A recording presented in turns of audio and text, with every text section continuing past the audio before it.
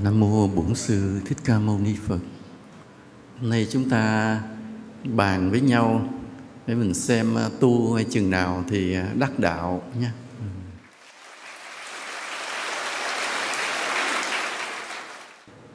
Chúng ta nghe nhiều cái câu chuyện trong lịch sử của đạo Phật từ thời Đức Phật và những câu chuyện của các vị thánh sư, những vị thiền sư về sau. Và khi nghe kể, ta chỉ nghe kể cái giây phút mà các ngài đắc đạo. Ta không có nghe kể về những cái câu thời gian trước đó lắm, không nghe kể nhiều lắm. Mà những cái cuốn sách kể về những giai thoại về sự đắc đạo các ngài, họ tập trung lại trong một quyển sách.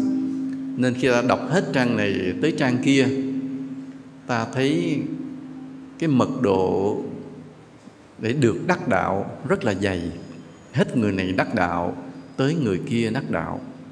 Nên và ta có cảm giác như là tu rất dễ đắc đạo. Đúng không ạ? Đúng không? Ta có cảm giác như vậy. Ví dụ bây giờ ta đọc cái cuốn Thiền sư Trung Hoa của Hòa thượng Thanh Từ, viết ba tập. Hết các vị thiền sư này tới cái vị thiền sư kia, đi trong 3 cái tập đó. Nếu ta đếm được thì ta sẽ thấy khoảng vài trăm vị thiền sư. Mà ta nghĩ trải chừng 300 vị thiền sư, thật ra không có tới 300. Ta trải 300 vị thiền sư đó từ cái thời nhà Đường mãi tới cái thời nhà Tống cận đại, tới thời nhà Tống cận đại sau này. Mà với một đất nước Trung Hoa rộng mênh mông như thế thì 300 vị như vậy là nhiều hay ít? Tỷ lệ nhiều hay ít? Quá ít. Hoặc là ta đã đọc trong cái thiền sư Việt Nam vậy, những vị đắc đạo mà trải từ cái đời mà Khương Thăng Hội, cũng là tương đương với cái thời nhà Đường bên Trung Hoa, kéo dài đời Lý, nhà Trần, nhà Lê, ngót nghét đâu được 100 vị gì đó. Trong một đất nước như vậy thì tỷ lệ đó nhiều hay ít? Rất là ít, không có nhiều. Cái thời mà chứng đạo dày đặc chỉ là thời Đức Phật. Chỉ là thời Đức Phật. Là trong một cái phạm vi nhỏ bé của cái khu vực mà đất nước Kosala với đất nước Ma Kiệt Đà, một vài đất nước chung quanh đó, thì bây giờ chỉ là khoảng miền Trung Ấn Độ thôi. Miền Trung hơi Đông Bắc Ấn Độ chút xíu. Thì cái số lượng mà những vị chứng từ A-la-hán, chứng cho tới Tu Đà Hoàng với số lượng cực nhiều. Dĩ nhiên trong kinh cũng có cường điệu. Ta đọc những cái bản kinh từ Nikaya cho tới kinh điển Bắc Tông Đại Thừa, cái số người mà được chứng đạo, nếu mà ta tin vào những con số đó, thì số người chứng đạo nó nhiều hơn cái dân số của trái đất lúc đó. Đọc xong mình biết ngay là cái người viết lại đã cường điệu, không có thật. Đó là lý do mà khi ta nghiên cứu kinh điển, ta phải có cái nhìn khoa học.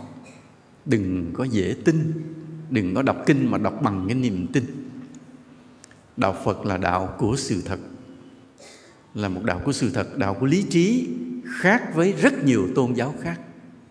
Ở các tôn giáo khác cứ yêu cầu tín đồ, có chữ tín mà, phải tin, không được nghi ngờ, không được không tin, cứ phải cố gắng mà tin tuyệt đối.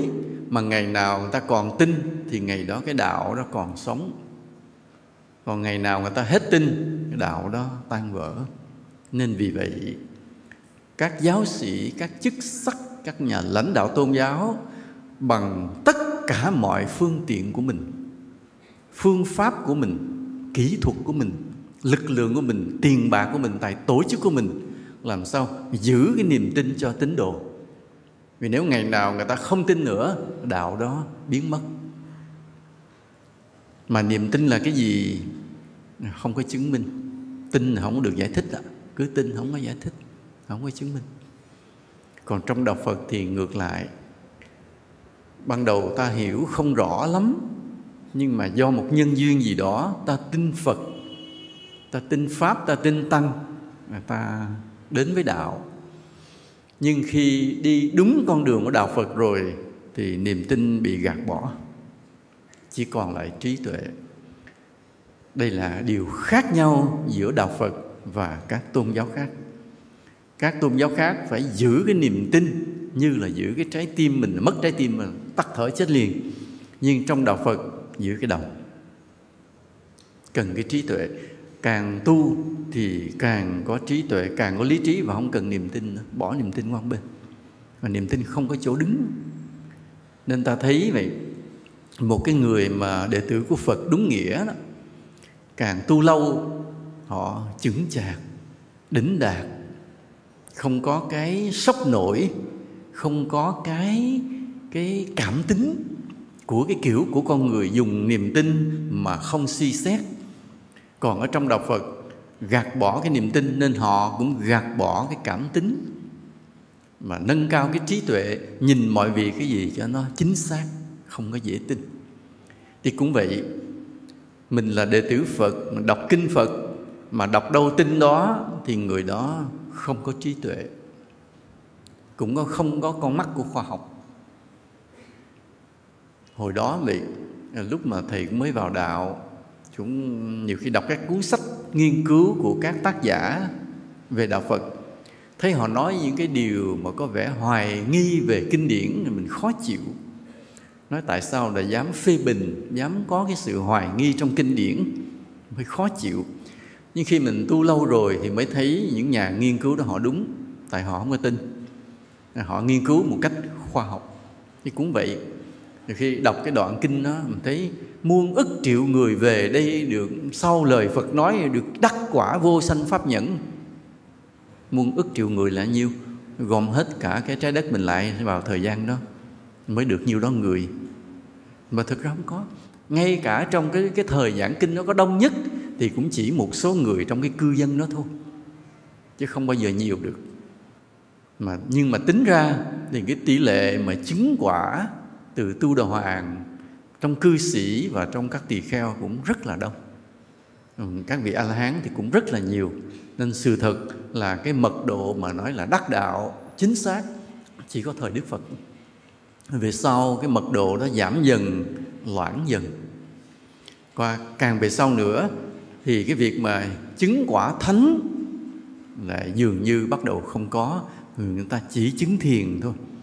Và khi chứng được thiền, người ta cứ tưởng rằng người ta đã đắc đạo. Đây là một cái lầm rất là lớn.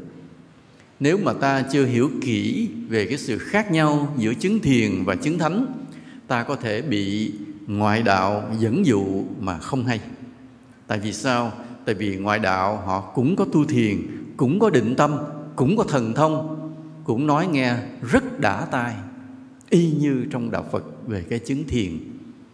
Chỉ có người nào chứng quả thánh trong đạo Phật thì lời nói mới bắt đầu chuẩn mực, mới bắt đầu giống với Đức Phật ngày xưa. Hai cái đó rất là khác nhau. Khi ta đến với đạo Phật, khi mà nghe nói tu hành, mà nhất là người có chiều sâu mà bước vào tu thiền, thì phải cố gắng làm sao hiểu cho rõ hai cái chứng khác nhau, một cái chứng thiền và một cái chứng thánh. Cái điều mà khác nhau giữa chứng thiền và chứng thánh Thầy cũng đã nói rất nhiều trong những bài giảng trước kia, đúng không ạ? Nhớ không ạ? Quên rồi. Giờ nhắc sơ sơ lại một chút thôi để ta có khái niệm, vì ta đi vào cái bài giảng hôm nay nó liên quan tới điều đó. Người chứng thiền là người được định tâm, tâm được thanh tịnh, không suy nghĩ, và cái sự định tâm nó vào ở cái tầng tâm thức rất sâu, chứ không phải là khi ta dừng suy nghĩ là lúc đó ta đã chứng thiền. Khác nhau rất xa nha. Nên nhiều khi ta ngồi thiền thấy tâm mình được yên rồi nghĩ mình chứng, đó là sai. Phải trình cho thầy của mình, bậc thầy nào mà rất có kinh nghiệm. Còn mình tự mình đánh giá đều bị đánh giá cao hơn cái vị trí của mình. Tất cả chúng sinh bị tổn phước ở cái chỗ là tự đánh giá mình. Khi mình tu đạt đến cái mức độ nào đó, tâm được yên tĩnh, cái cảm giác trạng thái của tâm rất là vi diệu đặc biệt, và mình hay tự phong thánh cho mình, làm cho mình bị tổn phước. Rất nhiều người sau đó bị điên là vậy, vì tự phong thánh cho mình. Có nhiều cái câu hỏi lên mà thầy cứ gạt ngang hoài, nói cái kiểu nói như này là tụi con tự phong thánh cho tụi con, không có đúng đâu. Thì cái gọi là cái sự chứng ngộ trong đạo Phật vĩ đại lắm, không đơn giản. Không đơn giản như trong một thời thiền mình đạt được cái trạng thái nào đó rồi thì cái nghĩ rằng mình đã chứng đắc cái gì rồi, không có đâu. Nó sâu xa hơn rất là nhiều. Cái đẳng cấp giữa phàm phu và thánh quả trong đạo Phật cách nhau rất là xa. Nên khi ta ngồi thiền đạt được một số trạng thái gì đó thanh tịnh, vi diệu, sáng suốt, đặc biệt, kỳ lạ lắm, thì đừng nghĩ rằng mình đã chứng cái gì.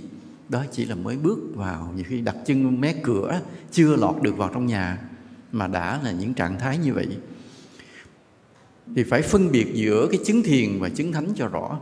Khi ta bắt đầu vào cái tu thiền thì chứng thiền thì tâm mình được thanh tịnh, được định, có thần thông. Và nếu người nào mà có căn cơ thì ta được tăng trưởng thêm một số đạo đức. Vì cái thiền định, cái sự định tâm nó cũng hỗ trợ cho đạo đức rất là lớn. Nhưng mà cái đạo đức của người chứng thiền nó cũng không sâu lắm, nhớ dùm như vậy. Nên ta thấy một người có thể ngồi thiền được 5 tiếng hồ, 7 tiếng hồ, ngày 2 ngày, nhưng mà nếu đạo đức họ không sâu thẳm thì biết rằng họ chỉ chứng được thiền, không phải chứng được thánh. Vì cái người chứng thiền họ không có thành tựu được cái đạo đức cực kỳ thánh thiện, mà họ chỉ được cái tâm thanh tịnh, tự tại, đặc biệt là ở cái chỗ tự tại. Họ có cái cảm giác họ rất là tự tại, an nhiên, bất cần, không ham muốn. Đây là cái dấu hiệu của người chứng thiền. Người ta để ý vậy. Mình tu đến một giai đoạn bất cần hết, không cần gì nữa. Tiền bạc, gia đình, gì danh vọng, không cần gì nữa.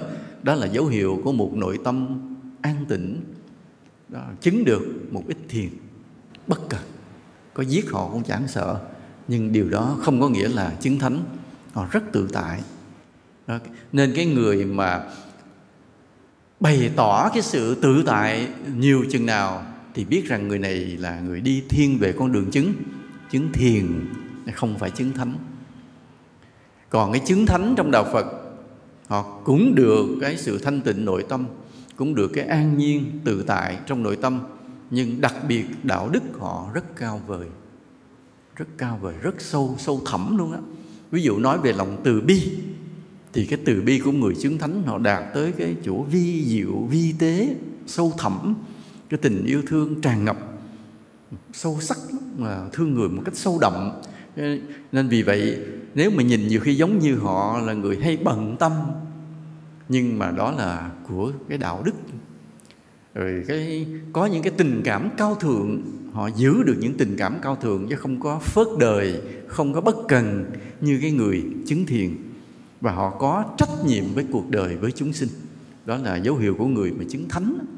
Nó nhiều lắm. Nên trong kinh Đức Phật hay nói về những cái mà diệt trừ tham, sân, si, diệt trừ những cái mạng, kiêu mạn, những cái hoài nghi, những cái tật đố, những cái ích kỷ. Đó đều là những cái khái niệm về đạo đức mà một người chứng thánh họ phải hóa giải được, diệt trừ được.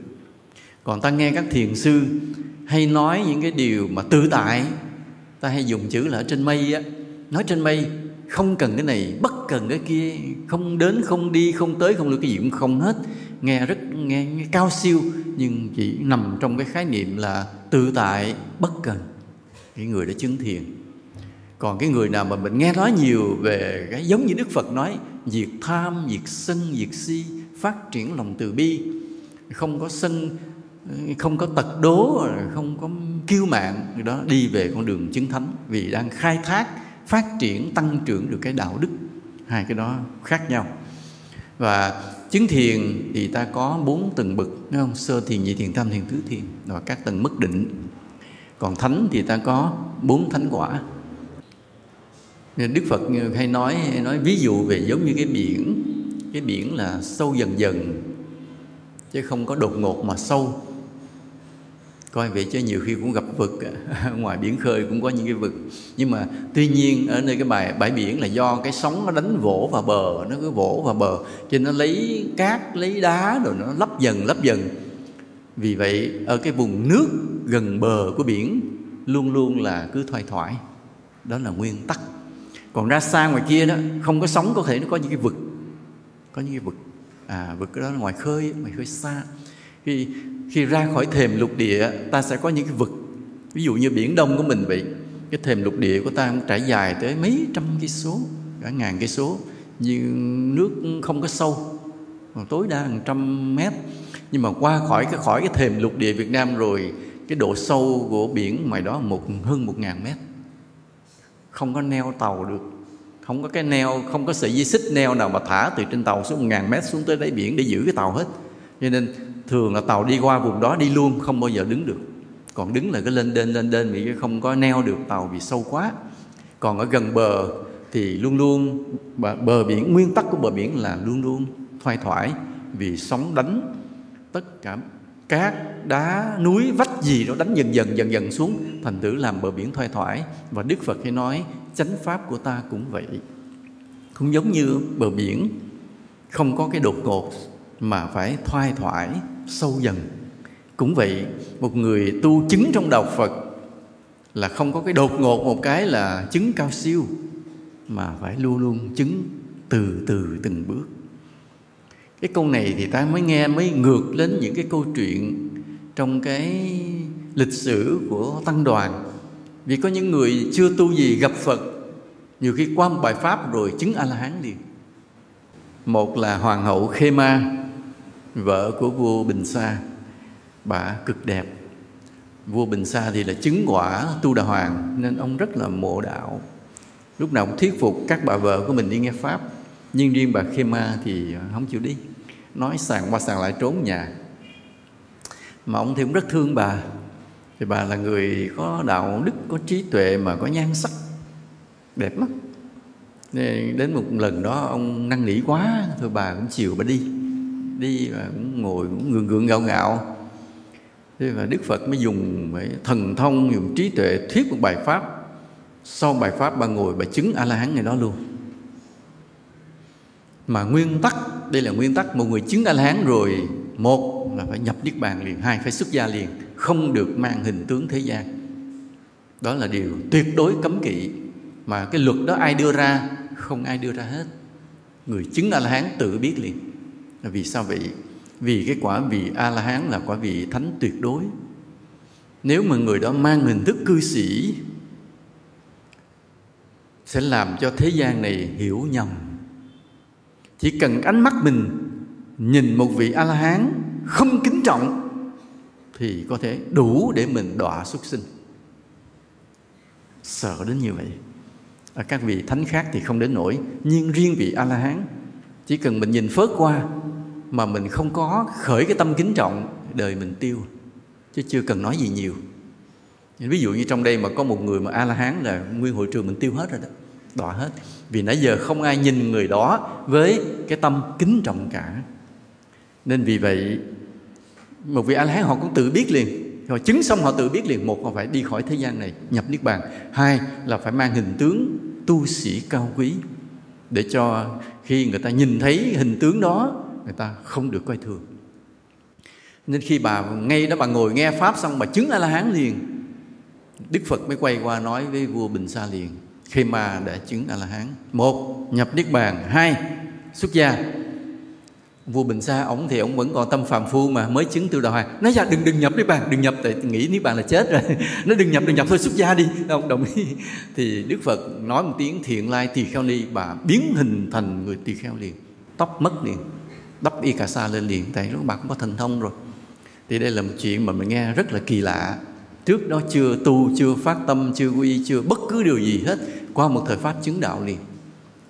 Một trường hợp thứ hai là lúc lại ở nước Kosala, một vị tướng quân rất có công với vua Ba Tư Nặc, giữ gìn cái biên giới phía Tây, cho biên giới phía Đông thì yên.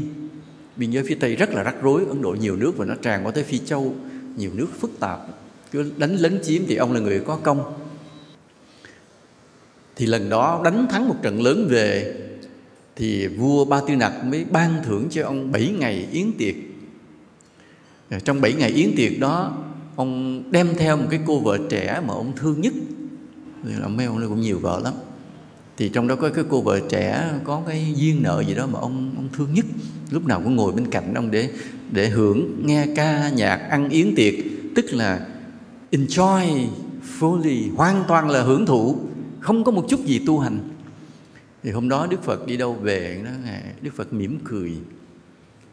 Cái ngài A Nan mới nói: Thế Tôn không bao giờ mỉm cười vô cớ, chắc có sắp chuyện gì xảy ra. Đức Phật mới nói: rồi ông sẽ thấy. Thì lúc đó cái chuyện là cái cô vợ thì chắc không phải vợ chánh đâu, vợ bé ngồi bên cạnh để mà xem yến tiệc hưởng thụ vui chơi với ông tướng đó, bỗng nhiên lên cơn đột quỵ tim chết liền. Rồi thì ông quá đau khổ, ông than khóc. Và khi mà nghe nói có Đức Phật còn đó thì ông cũng biết về Đức Phật, vì thời đó ai cũng biết về Đức Phật. Ông đến ông khóc lóc, và Đức Phật giảng cho ông nghe một bài pháp rất ngắn. Sau bài pháp ngắn ông chứng A-la-hán. Dễ giận. Mình tu thấy mồ không có chứng, ông nghe bài pháp ông chứng. Và chứng xong thì cũng vậy, cũng chỉ có hai con đường, một xuất gia và hai là nhập niết bàn. Ông chọn con đường nhập niết bàn. Ngay đó ông hiện hình lên giữa hư không, tự biến lửa ra là thiêu xác mình luôn, nhập niết bàn luôn. Đó là một trong những trường hợp mà mình nghĩa là chứng rất là cao siêu mà nghe rất là đột ngột. Đó là những câu chuyện vào thời Đức Phật. Còn sau thời Đức Phật, ở lịch sử các thiền sư thì ta cũng nghe như vậy. Ta cũng nghe những câu chuyện mà đến hỏi đạo, Ngài hét cho một cái, đánh cho một cái, nói một câu gì bỗng nhiên ngộ đạo, thành thiền sư.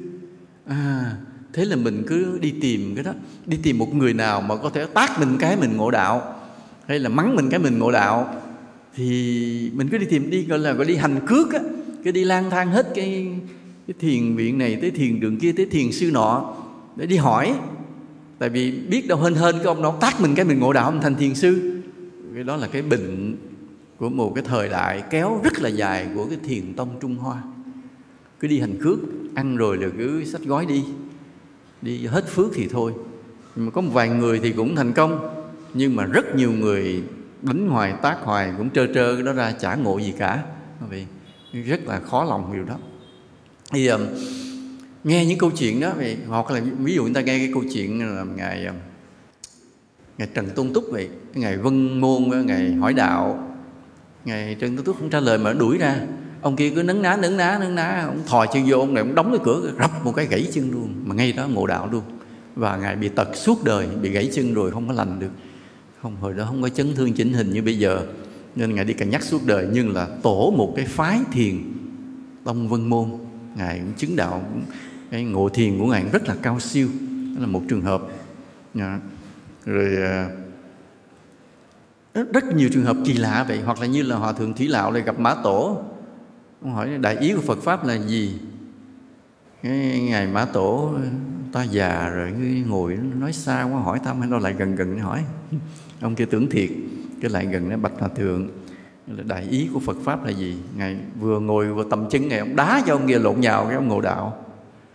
Thế từ đó rất nhiều người lên đường đi tìm các thiền sư. Rồi ở đây có ai cần tát đá mà ngộ đạo không, lại đi, lát nữa thì có cái gậy này. Không ngộ ráng chịu nha. Đánh thì bên đây bổn phận đây, còn không ngộ thì bên đó không biết, không biết đại khái vậy. Mà nên ta nghe nhiều cái câu chuyện được tập hợp lại như vậy, ta có cảm giác là dễ chứng. Và ta tu với cái tâm trạng là không khó chứng. Đây là cái tâm sai lầm tổn phước ngay từ bắt đầu tu. Nghĩ rằng dễ tu dễ chứng, cái niệm nó xuất hiện trong tâm ta đã bị tổn phước ngay từ đầu. Mà đã tổn phước rồi rất khó tu. Nên hôm nay ta ngồi nói chuyện với nhau để gỡ cái ý niệm là dễ tu khỏi tâm mình. Tại vì trước đây thì có người đệ tử rồi họ bỏ thầy đi, gọi là bỏ đi mà nói xấu dữ lắm. Tìm hiểu ra lý do tại sao. Nói bởi vì ở chỗ khác có một người hứa là nếu qua bên đó tu bảo đảm 6 tháng đắc đạo. Thì đã hơn 10 năm rồi không thấy đắc gì. Đều để nghe xong biết tội nghiệp liền, biết lầm quá rồi. Và cái người nào đưa ra cái kỳ hạn 6 tháng đắc đạo cũng rất là ác. chả ai 6 tháng đắc đạo được. Mà mang cái tâm niệm là dễ tu dễ chứng như vậy, làm người ta tổn phước nặng nề. Vậy ta tu về chừng nào đắc đạo? Ai biết? Giơ tay lên. Thời gian nó không có ý nghĩa lắm. Tại vì cái căn cơ mỗi người mỗi khác nhau. Mình ngồi đây trong cái pháp hội này, chứ cái bề dày những kiếp trước mình đã tu, coi về chúng ta khác nhau nhiều. Ví dụ bây giờ nói về thời gian thôi, chúng ta khác nhau. Vì có người ở đây mình đã gặp Phật Pháp 10 kiếp rồi. Có người ngồi đây đã gặp Phật Pháp 30 kiếp rồi. Có người 28 kiếp, người 37 kiếp. Ta ngồi đây chứ khác nhau. Về cái thời gian mà ta đã được gặp Phật Pháp khác nhau. Mà bây giờ cùng một thời gian gặp Phật Pháp, cái sự tinh tấn của mỗi người chúng ta vẫn khác nhau. Ví dụ như có người gặp Phật Pháp 10 năm, hai người đó cùng gặp Phật Pháp đã 10 năm. Nhưng một cái người bên A, ông A này đó, có lần ông bán sạch căn nhà, ông làm công đức, ông cúng dường, ông làm những công đức và tu hành rất tinh tấn. Còn ông kia cũng đã gặp Phật Pháp 10 kiếp rồi, nhưng bữa thì nhậu, bữa thì tu, bữa thì tu, bữa thì nhậu. Hai cái 10 năm đó cũng sao? Cũng hoàn toàn giá trị khác nhau. Nên vì vậy, bây giờ để ấn định một thời gian, xác định là bao nhiêu kiếp hoặc bao nhiêu năm tu đắc đạo, con số đó không chính xác tí nào. Thời gian là một tham số, nhưng trong thời gian đó ta làm được những công đức gì, ta tu hành tinh tấn ra sao là một tham số khác. Nên cái con số thời gian thực sự không đủ ý nghĩa để xác định cái việc ta sẽ đắc đạo hay không. Vì ta xác định chỗ nào sẽ đắc đạo là chính xác nhất. Hồi xưa ở nước mình, giống như một số nước Á Đông vậy đó, là tuyển quan lại bằng cách thi, đúng không ạ? Thi tú tài, thi cử nhân, thi tiến sĩ, thi đình, thi hội, đại khái là như vậy. Người nào mà thi đình, thi tiến sĩ giỏi nhất thì gọi là gì? Trạng nguyên, thám hoa, bản nhãn, đó là vậy. Vậy học ở đâu đi thi? Học đâu thi kệ. Kiếm một thầy đồ nào nó học kệ. Sách đâu không thì kệ. Nhưng mà khi mà triều đình tuyên bố mở khoa thi thì vác lều, vác chõng, tự với miền quê mà đi, tự túc mà đi, lội bộ mà đi. Bao nhiêu đường xa vạn dặm thì cứ tự mà đi. Rồi cái vào cái trường thi mới đăng ký. Đăng ký và đến ngày vào thi thì tự mình giăng cái lều ra, mình chui trong đó mà nằm mà viết, chứ đâu có bàn ghế như vậy. Cứ trải ra một cái chiếu, khi người ta phát giấy, phát viết rồi thì cứ viết làm bài mà nằm vùi vậy đó, viết nằm không mà chứ không có viết ngồi. Thời đó như vậy. Rồi đem vô chấm, hệ chấm được thì đậu rồi thì có khi cho làm quan. Đại khái là như vậy. Học ở đâu không cần biết, miễn thi thôi. Giống như bây giờ mấy cái kỳ thi mà tiếng Anh của vậy, IELTS như là TOEIC gì cũng vậy, học đâu kệ, thi đậu thì cấp bằng. Cái này cũng có cái hay là tự xoay sở làm gì đó. Thì trong đạo Phật cũng vậy. Tu sao đó tôi không biết, miễn đắc đạo thì thôi. Nhưng mà cái tiêu chuẩn nào để được gọi là đắc đạo? Dấu hiệu nào, tính chất nào, đặc điểm nào để cho biết rằng người đó đã tới lúc phải đắc đạo? Cái chìa khóa nằm ở chỗ này à? Mình hiểu điều này rồi, sau này mình có ít bị người ta gạt.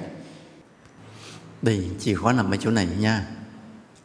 Chừng nào cái công hạnh của người đó cảm động cả đất trời thì đó mới là lúc người đó bắt đầu có thể được chứng đạo. Cảm động được đất trời.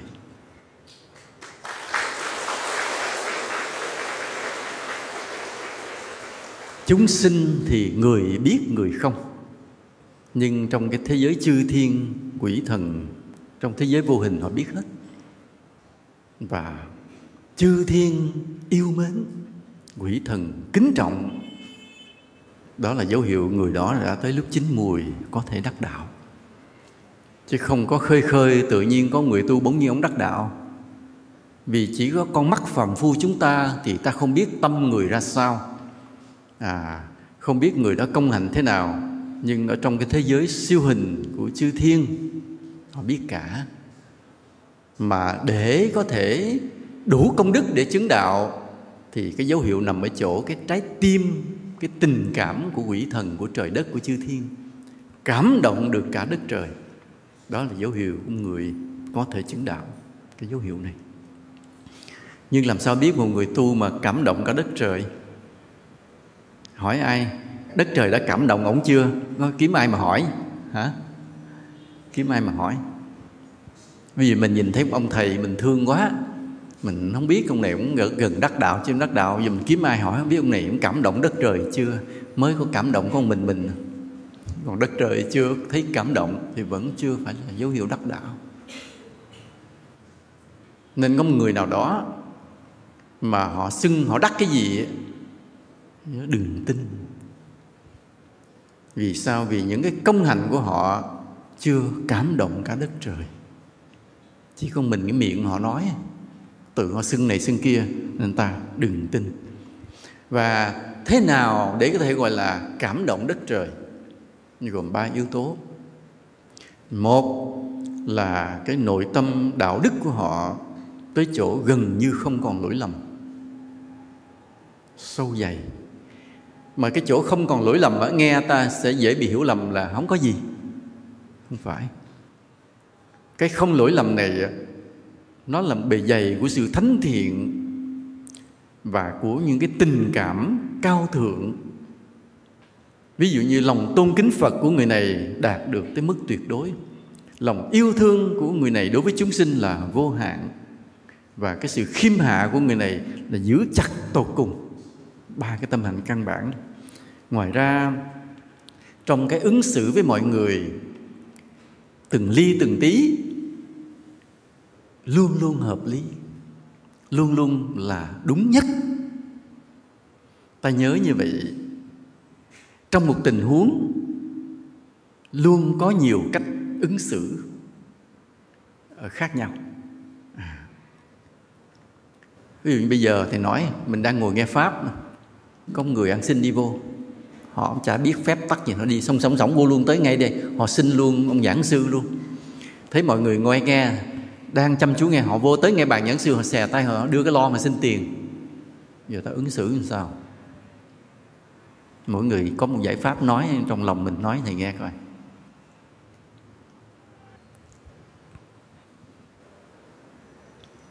Thấy không? Trong đầu mỗi người là nghĩ tùm lum hết không? Đơn giản nhất là ông bảo vệ vô túm cổ nó lôi ra cho tao. Đó, một lối ứng xử, thấy không? Một người khác lên thì nhẹ nhàng năn nỉ thôi, ông vui lòng đi ra, đang là buổi thuyết pháp nha. Ông kia nói cho tôi tiền rồi tôi mới đi.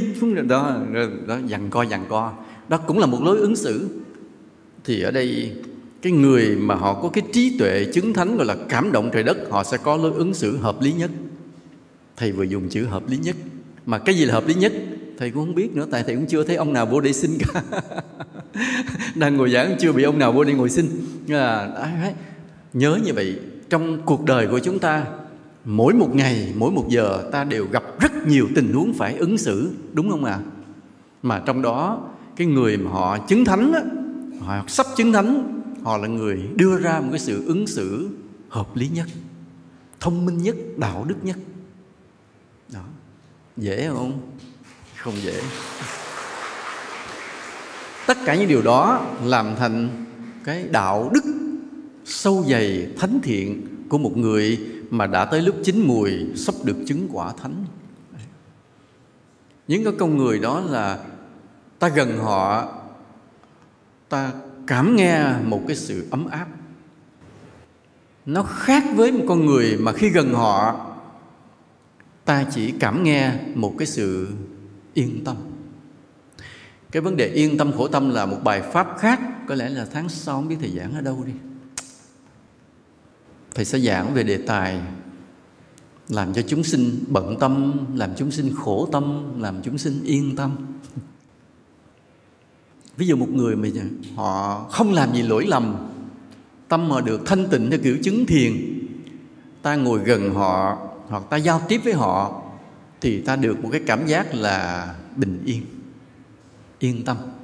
thì người đó họ không làm gì sai, không xao động, họ thanh thản, họ tự tại, nên mình ở gần họ mình cũng được cái bình yên lây. Nhưng mà còn cái người mà họ có cái dấu hiệu của sự chứng thánh đó, ta gần họ ta hạnh phúc, dù nhiều khi họ chưa nói lời nào, nhìn thấy mặt họ thôi là đã thấy hạnh phúc, thấy có một sự ấm áp liền. Nên bây giờ là từ hôm nay ta để ý cái dấu hiệu này, ta sẽ đi khắp cùng trời cuối đất đi tìm cái con người đó. Cái con người mà khi gặp mặt một cái mình thấy lòng mình hạnh phúc, ấm cúng liền. Rồi sau khi biết cho thầy địa chỉ, thầy cũng đi tìm luôn nha. Đó là cái dấu hiệu đó.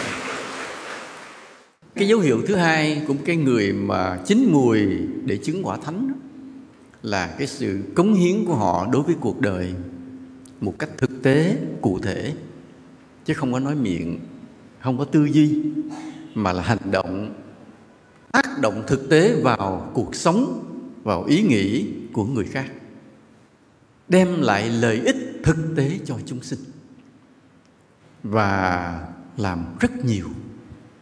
Ta có thể dùng cái chữ là không bao giờ dừng nghỉ, không bao giờ có giới hạn. Cái tâm họ yêu thương, tâm phụng sự của họ là tuyệt đối vô giới hạn.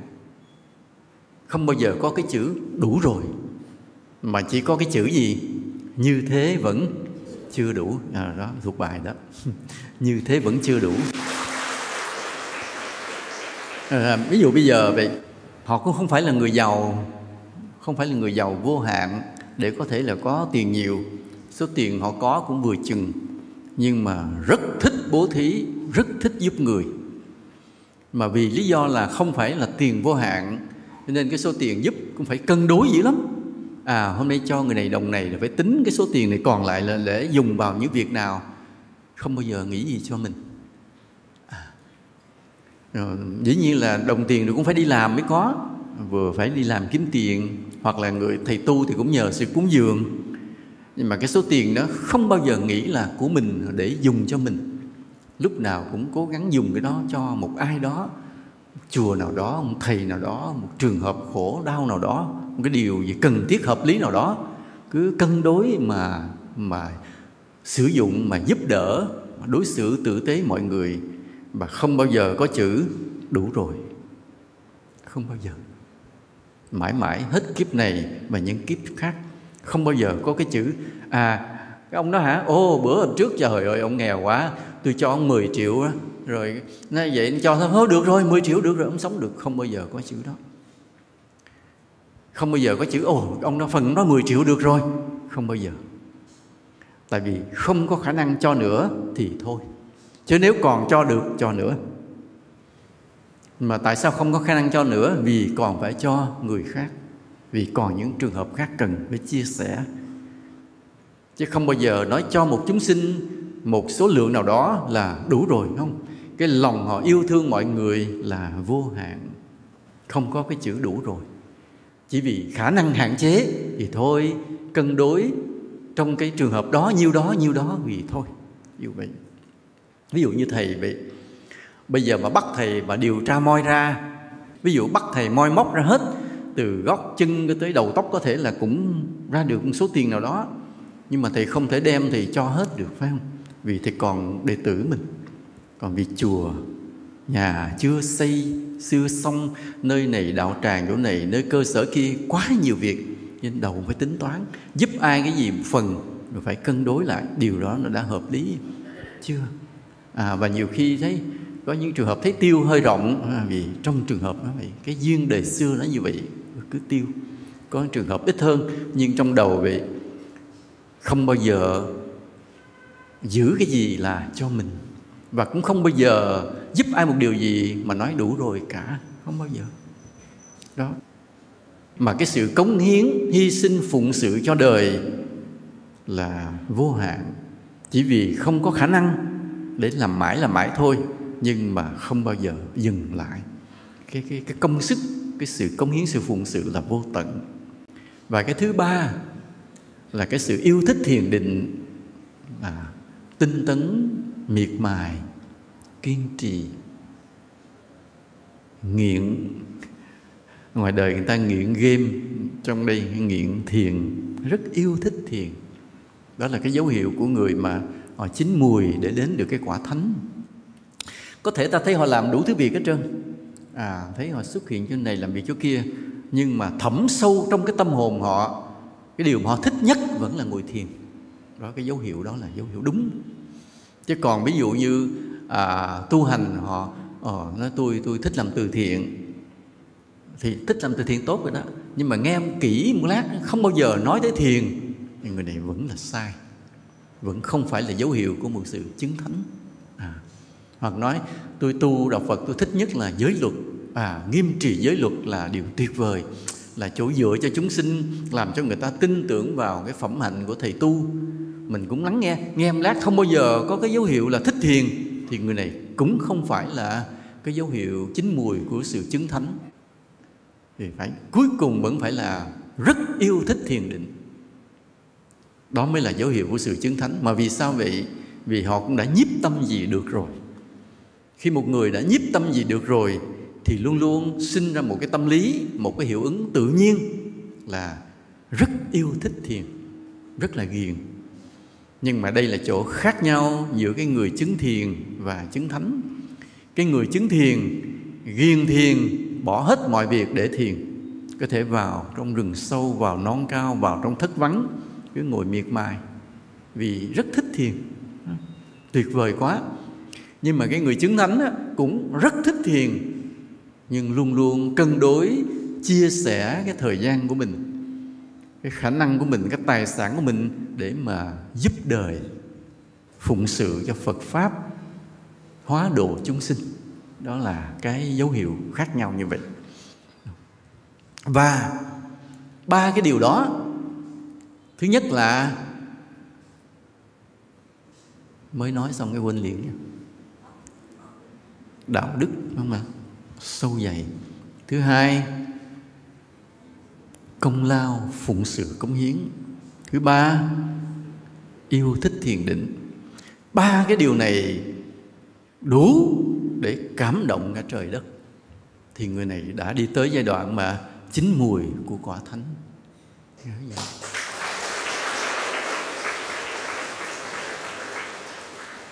Vậy bây giờ ta tự đánh giá mình đã tới giai đoạn chín mùi của quả thánh chưa?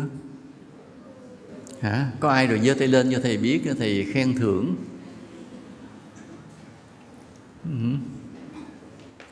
Có ai đây mà trời đất cảm động chưa cả? Và điều đó ta cũng đánh giá người khác. Ví dụ ta nghe đó là có ông thầy đó, ông đắc quả, nhưng mình có thể từ xa mình đánh giá. Và nếu mình không rõ, mình cứ tới gần, tiếp xúc, xem đã cảm động trời đất chưa. Chứ còn cứ nghe xưng nghe đồn, đừng tin. Vì có ba loại thánh. Một loại thánh thật, đúng là chứng thánh thật. Hai là thánh đồn. Đồn mà đồn cái kiểu có kỹ thuật, có phương pháp, có tổ chức, có mánh lới. Ba là loại thánh đồn, nhưng mà do hiểu lầm đồn. Tức là ông này chưa chứng gì hết, nhưng mà cứ miệng người này truyền mà người kia đồn. Thành thử là thánh này thánh tin đồn. Mà cái thứ hai mới sợ là thánh tin đồn có tổ chức.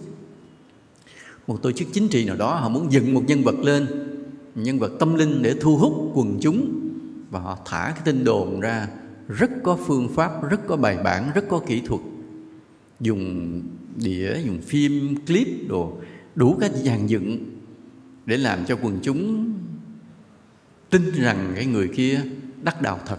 Đó là loại tin đồn có tổ chức, rất đáng sợ. Họ có tiền bạc rất là nhiều, có kỹ thuật, có phương tiện để gây nên một tin đồn. Và người ta có một cái câu nói như thế này: chuyện gì không có thật, nhưng nếu được lặp đi lặp lại, đồn qua đồn lại rất nhiều lần thì nó sẽ trở thành sự thật. Đó là một cái điều đau lòng cho cái cuộc đời này, là có những điều dối trá, nhưng mà miễn làm sao đồn đại thổi phồng, tưng hót thế nào cho người ta tin, và nhiều người tin rồi, chuyện có thật trở thành sự thật. Nên có những điều mà ta biết về cuộc đời, có những điều mà ta biết về lịch sử, nhiều khi không đúng sự thật, nhưng đã được ghi chép, được nhiều người chấp nhận, và nó trở thành sự thật. Ai cũng chấp nhận. Nhưng mà rồi làm sao? Hoàn toàn chẳng có thật gì cả.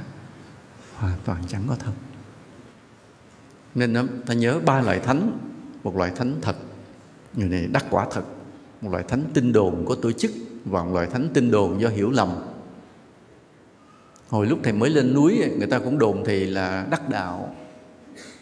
Thầy thấy ở trên núi thì nghĩ là đắc đạo, mọi người rất dễ tin.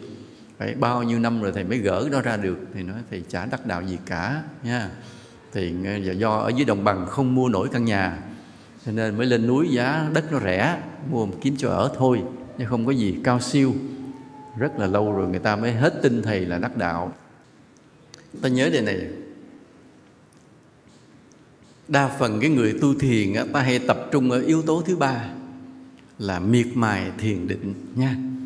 Cứ thấy người nào mà ngồi mãi như vậy, cho rằng cái người đó là có dấu hiệu của đắc đạo, nhưng không đúng đâu.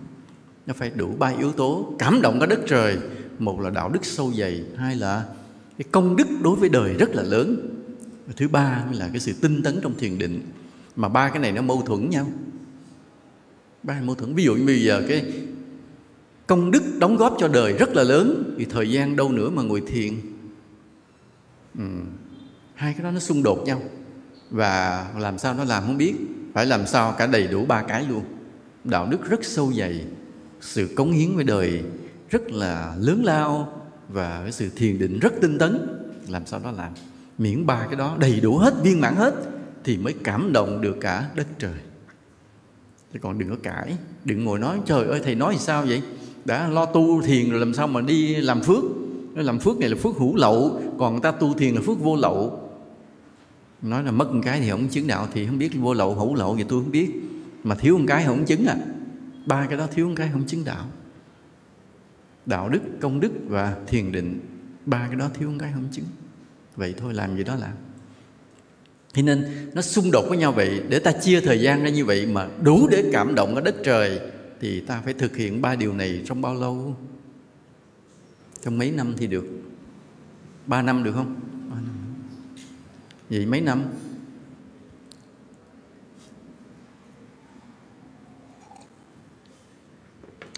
Thôi trả giá cao cao một chút, 30 năm nha. Chịu chưa? Chưa chịu nữa hả? Sao mắc quá vậy trời? Nên để hiểu điều này đó, ta mới thấy rằng cái thời gian là con số không có ý nghĩa lắm. Cái công hạnh mới là ý nghĩa, chứ thời gian không có ý nghĩa. Vì cùng tu với nhau 100 năm, nhưng một người họ tích lũy 3 cái công đức đó rất lớn, mà một người 100 năm cứ bữa đực bữa cái. Cái từ bữa đực bữa cái là không biết trong dân gian thì phải nhỉ? Tức là bữa âm bữa dương, bữa có bữa không. Bữa có bữa không, bữa âm bữa dương. Còn cái người dân quê mình bữa đực bữa cái. Thì cái người đó, cái 100 năm của người đó không có giá trị bằng 100 năm của một người mà tinh tấn khác nhau. Mà cái giá trị nằm ở chỗ là gì? Cảm động được cả đất trời. Đó là cái thước đo. Mà cái sự cảm động của đất trời ấy, dễ thấy hay khó thấy? Dễ thấy hay khó thấy?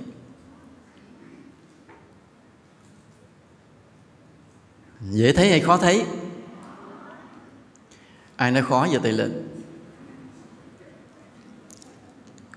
La dữ lắm mà, kêu giơ tay không ai dám giơ. Ai nói dễ thấy giơ tay lên. Có những người không giơ tay cái nào cả là sao ta? Đây câu trả lời của thầy: không khó thấy. Thầy không nói dễ thấy khó thấy mà là không khó thấy, phải không à? Vì thực sự cái người mà họ tu hành 3 cái điều đó sâu dày, đạo đức sâu dày, công đức sâu dày, thiền định tinh tấn, thì không khó để nhận ra, phải không ạ? Mình có thể cảm nhận được, chứ không phải là không. Trái đất này bây giờ rất là hẹp, cũng không phải là quá mênh mông, xa xôi, hoang vắng để mà không ai biết ai. Cái ngày nay là như vậy. Trong cái thời đại mà kỹ thuật về thông tin nó rất là mạnh thì không phải là dễ giấu. Hồi xưa còn không giấu được mà. Ta nhớ như vậy, một cái người mà tu hành mà cảm động của đất trời thì đừng có cái nói chuyện mà loài người không biết. Vì ta nhớ yếu tố thứ hai là yếu tố gì? Công đức cho đời. Cho đời tức là cho ai? Cho con người với cho ai? Thì làm gì mà không biết, đúng không ạ? Nhưng có chuyện có một cái thiền sư, lâu quá thầy đọc cũng quên tên, hơn 40 năm rồi thầy cũng quên cái tên thiền sư là gì. Nào giờ ông cũng tu, cũng ít có phô trương, như ông là người đắc đạo. Rồi ông cứ lặng lẽ ông tu trong chùa vậy. Nhưng mà có lẽ là Ngài tu cũng đúng. Lần đó cái Ngài đi, có việc gì đó Ngài mới đi ra khỏi chùa, đi đâu hơi xa. Lúc đi ngang cái làng, cái Ngài nghe tiếng khóc thảm thiết. Ngài dừng lại. Ngài mới vào cái nhà thầy, Ngài hỏi chuyện gì vậy? Ngài nhìn cái nhà rất là nghèo.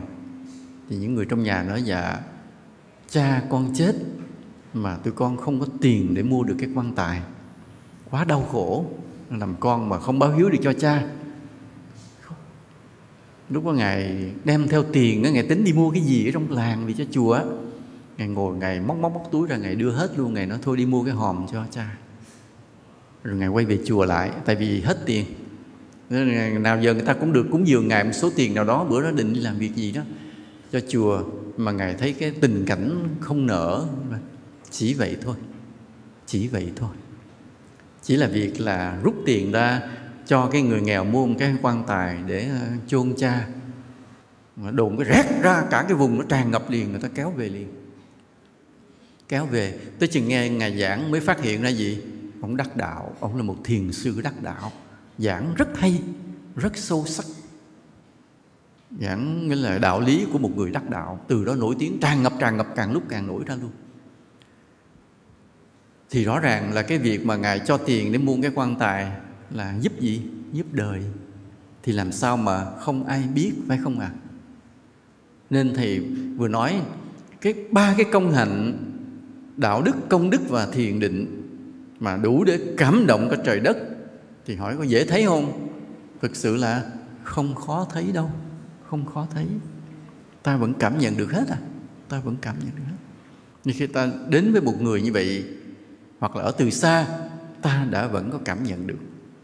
Rồi bây giờ Thầy nói ở từ xa cảm nhận, tức là nghe tin đồn. Nghe tin đồn rồi rơi vào hai trường hợp mà ba loại thánh, mà có hai loại thánh sau là tin đồn là không đúng á. Thì làm sao? Nói coi vậy chứ mình vẫn có cái trực giác. Ví dụ mình nghe tin một cái người đó đắc đạo, mình vừa nghe xong mà lòng mình thấy lấn cấn, không yên tâm, là coi chừng không phải. Còn mình nghe tin một vị thánh thực sự, mình nghe thấy dễ chịu liền, cảm giác dễ chịu liền, coi chừng tin đồn nó đúng rồi. Đúng không ạ? Đó, mình chỉ nhìn nơi mình thôi. Nhìn nơi mình thôi rồi bị. Ví dụ bây giờ nghe đồn thầy Trương Quang rất giàu, mình nghe mình lấn cấn liền, là biết không phải, ông này rất nghèo nha, nhớ như vậy. Còn mình nghe ông thầy Trương Quang ông rất nghèo, mình nghe thấy dễ chịu liền, đúng, ông này ông rất là nghèo. Mặc dù nghe từ xa, không có gặp mặt, nhưng bỗng nhiên cái cảm giác ban đầu khi mình nghe cái tin đó là trực giác nó hiện ra liền. Nhưng mà nghe người ta nói vài câu nữa bắt đầu nó khác. Cái sợ nhất là câu thứ hai, câu thứ ba. Mới đầu mình nghe nói cái ông thầy đó ông đắc đạo, mình hơi lấn cấn. Nhưng mà người ta nói thêm ông ngài cao siêu mà có phép, bắt đầu cái lấn cấn nó mất đi. Từ từ cái mình cũng tin theo. Thì cái câu thứ hai, câu thứ ba là ta đã bị tác động tâm lý. Còn cái câu đầu tiên á, vừa nói ông thầy đó ông đắc đạo, mình nghe cái cảm giác đầu tiên là trực giác, nó đúng đấy. Cũng giống như trong cuộc đời này, khi ta nhìn ai at the first sight, nhìn ngay cái nhìn đầu tiên, ta biết về người đó liền, đúng không ạ? Biết liền, ta biết người đó tốt xấu liền. Nhưng khi mình tiếp xúc một lát, mình mới bị người đó lừa. Người đó cười tươi, bắt đầu nói chuyện ngọt ngào. Cái cảm giác ban đầu cái ta bị bỏ qua, ta tin theo cái cách người đó đối xử. Người đó cái ánh mắt người dịu dàng, lời nói ngọt ngào lễ độ, cái mình tin người đó tốt, rồi mới bị lừa. Còn lúc đầu tiên chưa gặp nhau, chưa giao tiếp cái gì hết, chỉ bằng ánh mắt nhìn ta biết người đó tốt xấu liền. Đúng không ạ? Nhất là phụ nữ giỏi cái này lắm. Phụ nữ có cái trực giác này mạnh hơn người nam. Nhưng mà nhớ cái at the first sight, cái cảm giác đầu tiên rất đáng sợ. Như vậy thưa Thầy, rất nhiều cuộc tình love at the first sight rồi break up, tan vỡ cả thì sao? Cái đó là bị nghiệp nó lừa. Mình gặp phải của nợ đời trước trở lại. Mình gặp phải cái của nợ đời trước, cái mình gặp cái là mình yêu liền. Love at the first sight, yêu ngay cái nhìn đầu tiên, sau đó tan vỡ là bởi vì gặp của nợ. Còn đây mình không nói gặp cái của nợ nha, mà mình chỉ bằng cái thanh thản nhìn cái người đầu tiên, mình biết người đó tốt xấu liền. Đúng không ạ? Thì cũng vậy, khi ta nói một cái người mà cái công hạnh người đó cảm động cả đất trời, thì thực sự ta cũng nhận ra một phần nào. Ta không nhận ra bằng chư thiên nhận, nhưng cũng nhận một phần nào. Vì khi ta nghe công hạnh tu hành của ai cao siêu, tự nhiên mình cũng tin được một phần nào, hay là mình cũng không tin một phần nào. Có cái đó chứ không phải là không. Có một cái dấu hiệu thế này, có một cái dấu hiệu về cái đạo đức, tức là yếu tố đầu tiên, đạo đức phải sâu dày. Đạo đức sâu dày đến mức độ nào?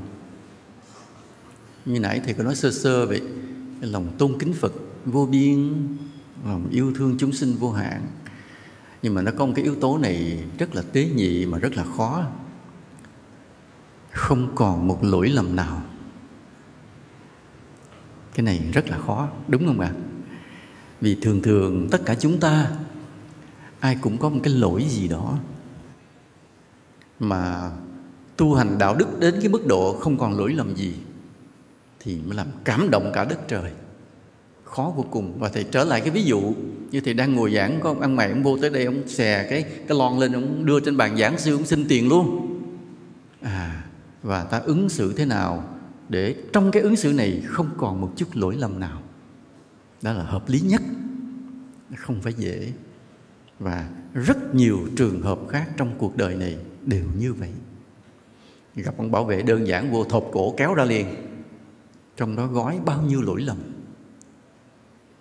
Hoặc là một người nói ngọt ngào, đưa ông đi ra, mà ông dằn dai ông chịu ra, nó cho tiền tôi mới đi.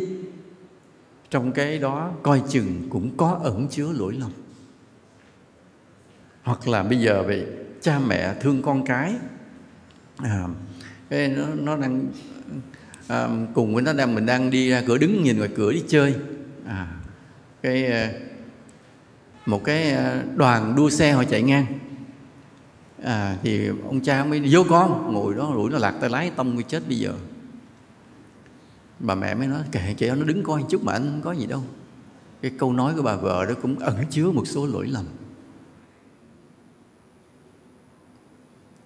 Thầy không phân tích, nhưng đó rất nhiều cái đối xử của chúng ta, những chuyện nhỏ nhỏ chút chút trong cuộc đời, coi vậy chứ vẫn ẩn chứa cái bất hợp lý. Mà bất hợp lý tức là lỗi lầm. Và đó là điều mà làm cho cái đạo đức của chúng ta không đạt đến cái sự hoàn hảo thánh thiện. Còn một bậc chứng đạo, những cái việc nhỏ nhất, lặt vặt nhất đều xử lý cực kỳ hợp lý, trong đường tơ kẻ tóc. Đến như vậy.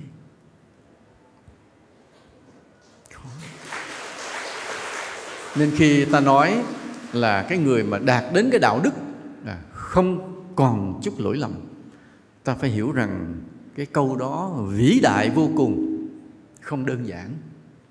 Bây giờ khi mà Thầy nói cái câu này, rất nhiều người ngồi trong đây cũng đang nghĩ mình cũng không có lỗi gì. Đúng không ạ? Rất nhiều người đang nghĩ thầm trong tâm, mình nào giờ cũng chẳng có lỗi gì.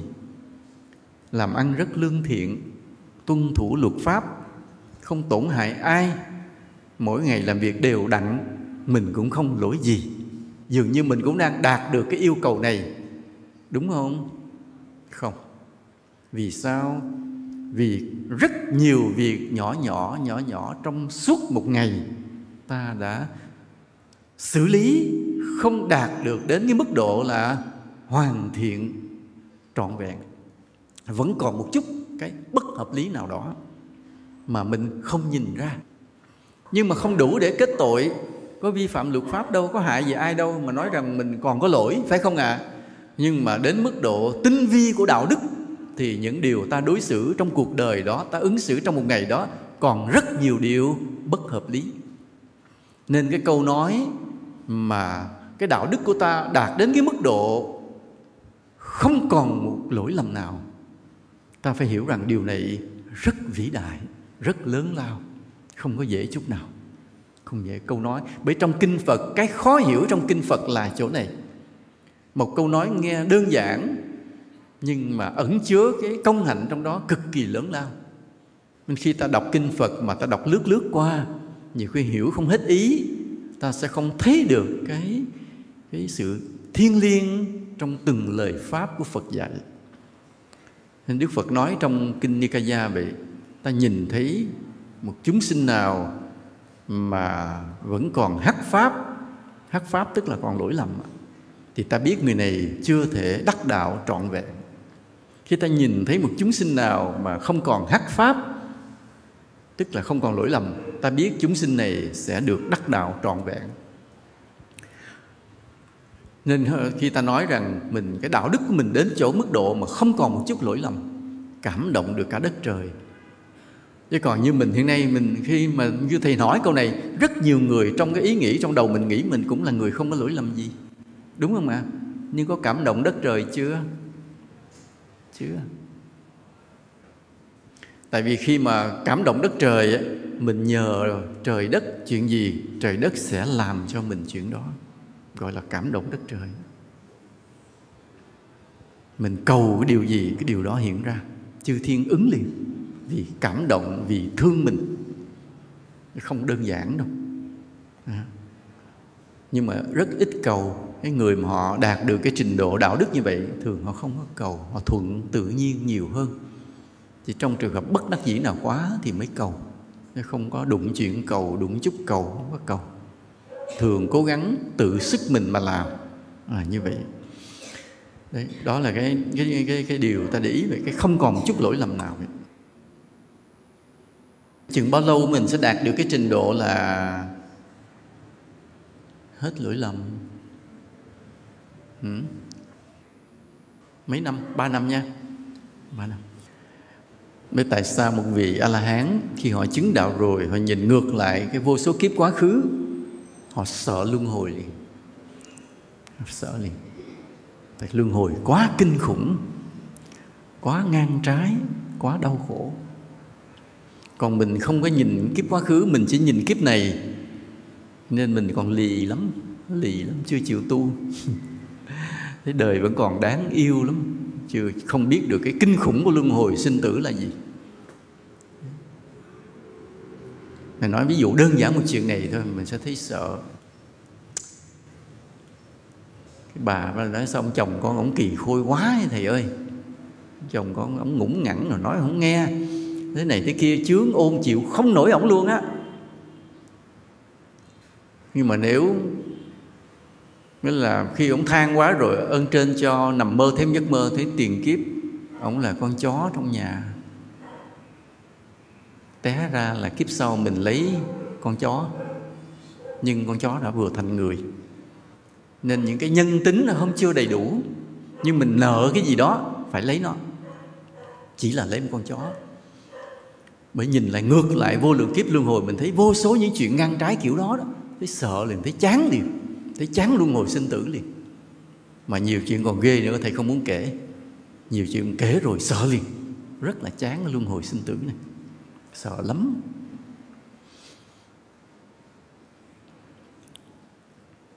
Bây giờ nói về cái công phu thiền định, mình là yêu thích thiền định, miệt mài thiền định, tinh tấn thiền định, thì vui lòng đúng phương pháp. Vì nếu ta tinh tấn mà sai phương pháp thì cũng sao? Không có kết quả. Phải đúng phương pháp. Nhưng mà hiện nay trên thế giới dạy thiền rất là nhiều phương pháp. Và ai nói nghe xuôi tai thì ta đi theo. Ai nói nghe hấp dẫn thì ta cho rằng phương pháp thiền đó đúng rồi ta đi theo. Nhưng chưa chắc đâu. Vì sao? Vì cái người thầy mà ta được học về thiền á, không phải Đức Phật, không phải chứng quả La Hán,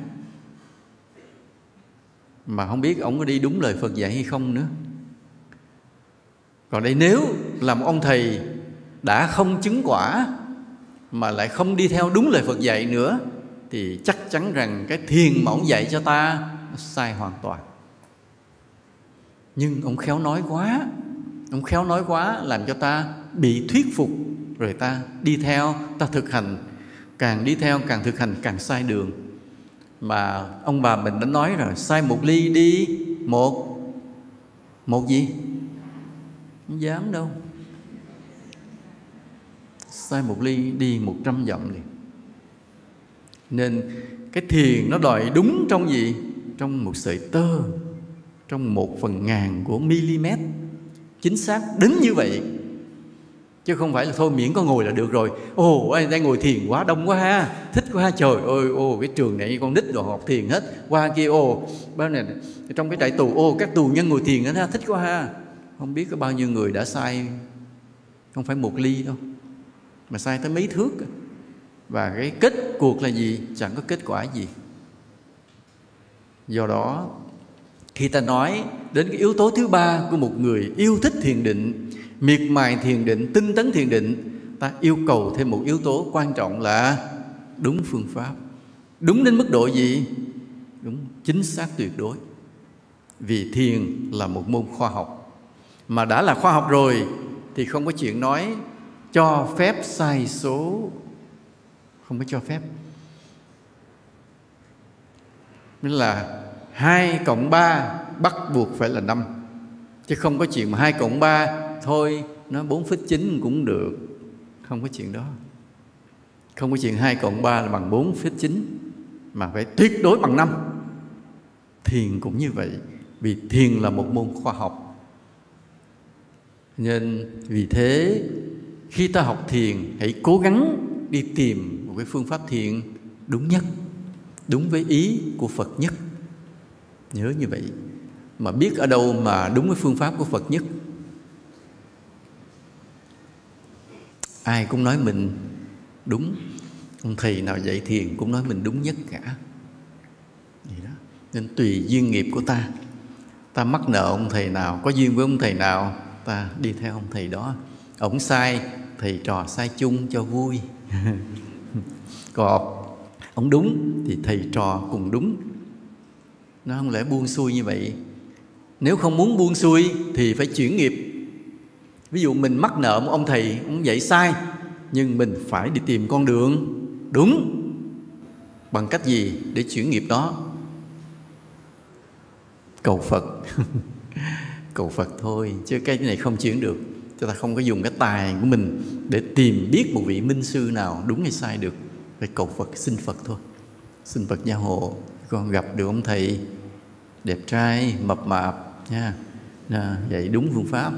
Còn ông ốm xấu xấu ngồi lại nhảy nói là không chơi.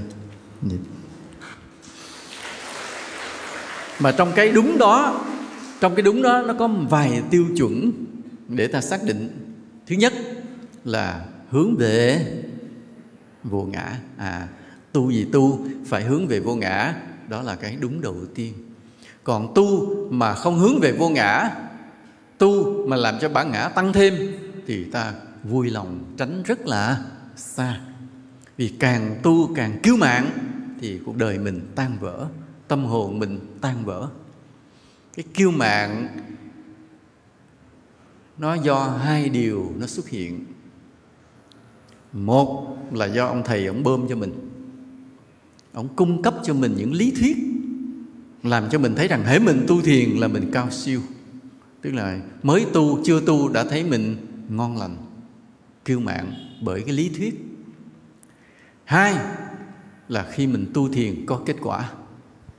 Nên khi tu thiền có kết quả, tự tâm kiêu mạn xuất hiện liền, khỏi cần ai bơm. Và đây là cái điều rất là khó khăn. Tu thì phải mong cái ngày cho có kết quả. Tu thì phải cho đến cái ngày tâm được thanh tịnh, có trí tuệ và thậm chí có thần thông. Nhưng mà cái ngày đó đến thì kiêu mạn cũng xuất hiện đi theo. Và hễ có kiêu mạn nó vô hình nó gặm nhấm cái tâm hồn mình cho tới khi tan vỡ hết tâm hồn mình. Thì đây là điều rất là khó. Nên cái này hôm nay thì ta không có thời gian để nói, nhưng mà nhớ dùm cái tiêu chuẩn ban đầu để một cái môn thiền gọi là đúng là tu để đi tìm vô ngã. Nhớ, đó là cái tiêu chuẩn ban đầu quan trọng nhất. Còn ta nghe thiền mà không đi tìm vô ngã thì cẩn thận lại liền. Vì tu để thấy mình rất quan trọng, sai liền. Tu để đi tìm quyền năng thần thông, sai liền. Tu để có thể xuất hồn đi tìm cái cảnh giới trên cao, sai liền. Cái mục tiêu đó là mục tiêu sai lầm. Những điều đó nó sẽ xuất hiện nhưng nó không phải mục tiêu. Mà lấy nó làm mục tiêu làm cho bản ngã mình tăng trưởng là sai liền. Nên phải cố gắng nhắm vào mục tiêu vô ngã. Càng tu bản ngã càng mỏng nhạt. Còn hết bản ngã hoàn toàn thì đã là A-la-hán rồi. Nhưng mà quan trọng là khi ta chưa phải là A-la-hán, khi ta chưa phải là cao siêu, thì bản ngã phải càng lúc càng bớt đi dần, bớt đi dần. Vì khi bản ngã bớt đi dần thì đạo đức tăng trưởng dần. Con người đó rất dễ thương. Những người mà tu tập để hướng về vô ngã thì cái cảm nhận đầu tiên ta sẽ thấy thế này: gần con người đó rất dễ chịu. Quơ tay không đụng họ, tại họ không có tồn tại trong cái thế giới này. Còn con người mới tới gần là đã đụng, đã cấn rồi, rất là khó chịu vì bản ngã họ lớn quá. Mới lại gặp mình, nhìn mình cười mỉm một cái là mình đã khó chịu rồi. Vì sao? Vì trong cái nụ cười mỉm đó đầy cái ý tự cao, khoe khoang, khinh người. Chỉ cần mỉm cười thôi đã khác rồi, phải không ạ? Chỉ cần cái mỉm cười đã lộ ra cái tâm nó ra. Bản ngã lớn quá, mình ở gần chịu không nổi. Còn cái người nào mình ở gần mà quơ tay tìm họ không thấy, bản ngã họ mất rồi không thấy, rất dễ chịu, rất dễ chịu. Nên phải lấy cái mục tiêu vô ngã làm cái định hướng. Cái thứ hai, biết toàn thân. Tại sao phải biết toàn thân? Nó tại trong kinh Phật dạy, cảm giác toàn thân tôi thở vào, cảm giác toàn thân tôi thở ra. Tại sao Phật dạy? Bởi vì Phật là một nhà khoa học. Trong cái cảm giác toàn thân đó nó có cái lý do khoa học, lý do triết học, lý do đạo học. Trong cái cảm giác toàn thân đó rất thú vị. Lý do khoa học của cái việc biết toàn thân là gì? Cái này mà phân tích ra mất một buổi nữa. Ở đây chúng ta đọc cái nền tảng đạo đức chưa cả? Cái bộ nền tảng đạo đức 5 quyển đọc chưa? Giờ mặt ngơ ngơ này biết chưa đọc à? Cố gắng tìm đọc đi nha. Trong đó có một bài là bài ôm lấy niềm đau. Trong cái bài đó có cái câu chuyện và có cái lý giải. Cái điều gì làm ta đau khổ thì ta ôm lấy nó luôn. Đừng trốn nó thì mới hết đau khổ. Ta đau khổ bởi vì ta tìm cách tránh đau khổ. Còn ta đối diện ôm nó luôn thì đau khổ sẽ hết. Đó là nguyên tắc bí quyết. Bí quyết này rất khoa học và rất đạo học.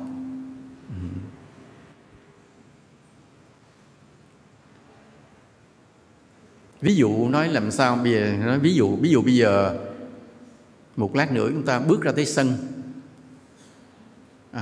có một người chỉ mặt ta: mày là đồ con chó. Tức không? Nhục nhã không? Mắc cỡ không? Đau khổ không? Phải không ạ? Trời, bao nhiêu người mình cũng danh giá lắm chứ, tu hành đàng hoàng lắm chứ, mà ra sân trước mặt đông người chỉ mày là đồ con chó. Thì đó, ta có mấy cách để xử lý cái trường hợp này. Một là mình nhào vô, mình giọng vô mặt nó để cho nó đừng chửi mình nữa. Đó là cách xử lý thứ nhất. Cách xử lý khác là làm sao? Lật đật bỏ đi cho xa, tránh cái thằng đó, chắc nó điên, nó chửi tôi vậy, bỏ đi cho xa để tránh cái câu chửi bới đó. Cách xử lý thứ hai. Cách xử lý thứ ba, ôm lấy niềm đau. Đứng đó lắng nghe và nhìn nó nuốt từng lời. Được không?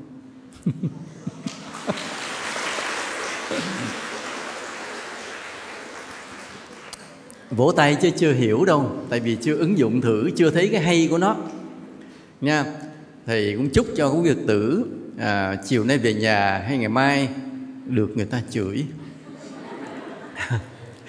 và lúc đó thực hành cái công phu ôm lấy niềm đau nha.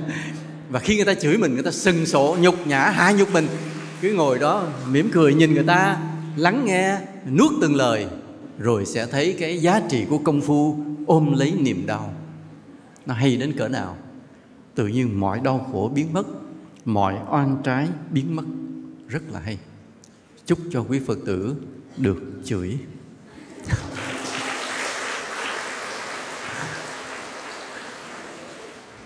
Thì cũng vậy, cái thân ta là một cái gì? Sự đau khổ. Bởi Lão Tử có nói trong Đạo Đức Kinh đó, ta đau khổ vì ta có thân.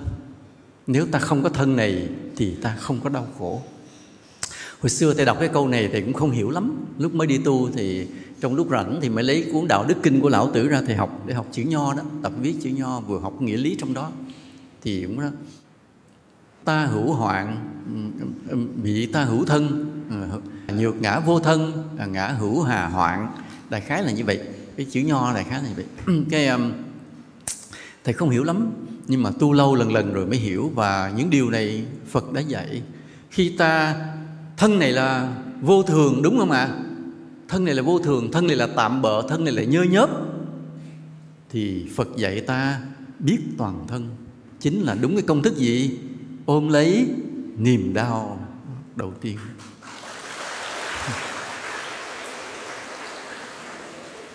Đó là ý nghĩa của đạo học. Còn ý nghĩa khoa học là gì? Ý nghĩa khoa học của việc biết toàn thân là gì trong cái tu thiền? Thôi lần sau đi nha. Lúc giống như phim nhiều tập á, chừa chút cho hấp dẫn.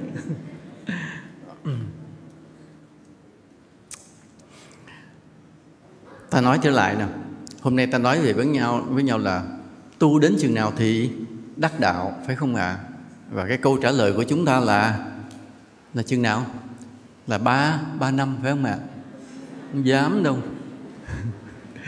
Tu nào mà đất trời cảm động bởi vì 3 yếu tố. Một là đạo đức sâu dày, 2 là công đức vô hạn, 3 là miệt mài tinh tấn thiền định. Cái yếu tố thứ hai á, nó xuất phát từ yếu tố thứ nhất. Khi ta đạo đức quá, tự nhiên ta lúc nào cũng thiết tha, cống hiến, phụng sự. Đúng không ạ?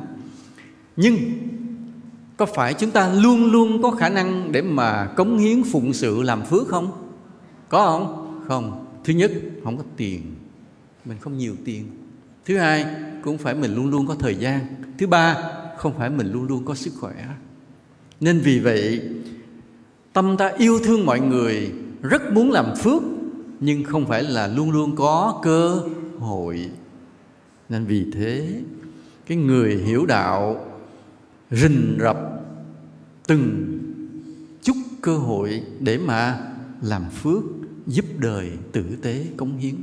Từng chút một nho nhỏ, không để sót một cơ hội nào vượt qua khỏi cuộc đời mình. Mà phải có cái tâm lắm mới không bị vụt cơ hội. Còn người không có tâm, vụt cơ hội đi ra liền. Rất nhiều cơ hội đến để cho ta làm phước, nhưng ta đã để vụt rất nhiều cơ hội trong cuộc đời mình. Cho đến khi mình có đạo đức và có trí tuệ, ta mới phát hiện rằng rất nhiều cơ hội trên cuộc đời để ta làm phước. Như vậy. Rồi, cảm ơn quý vị đã lắng nghe nha.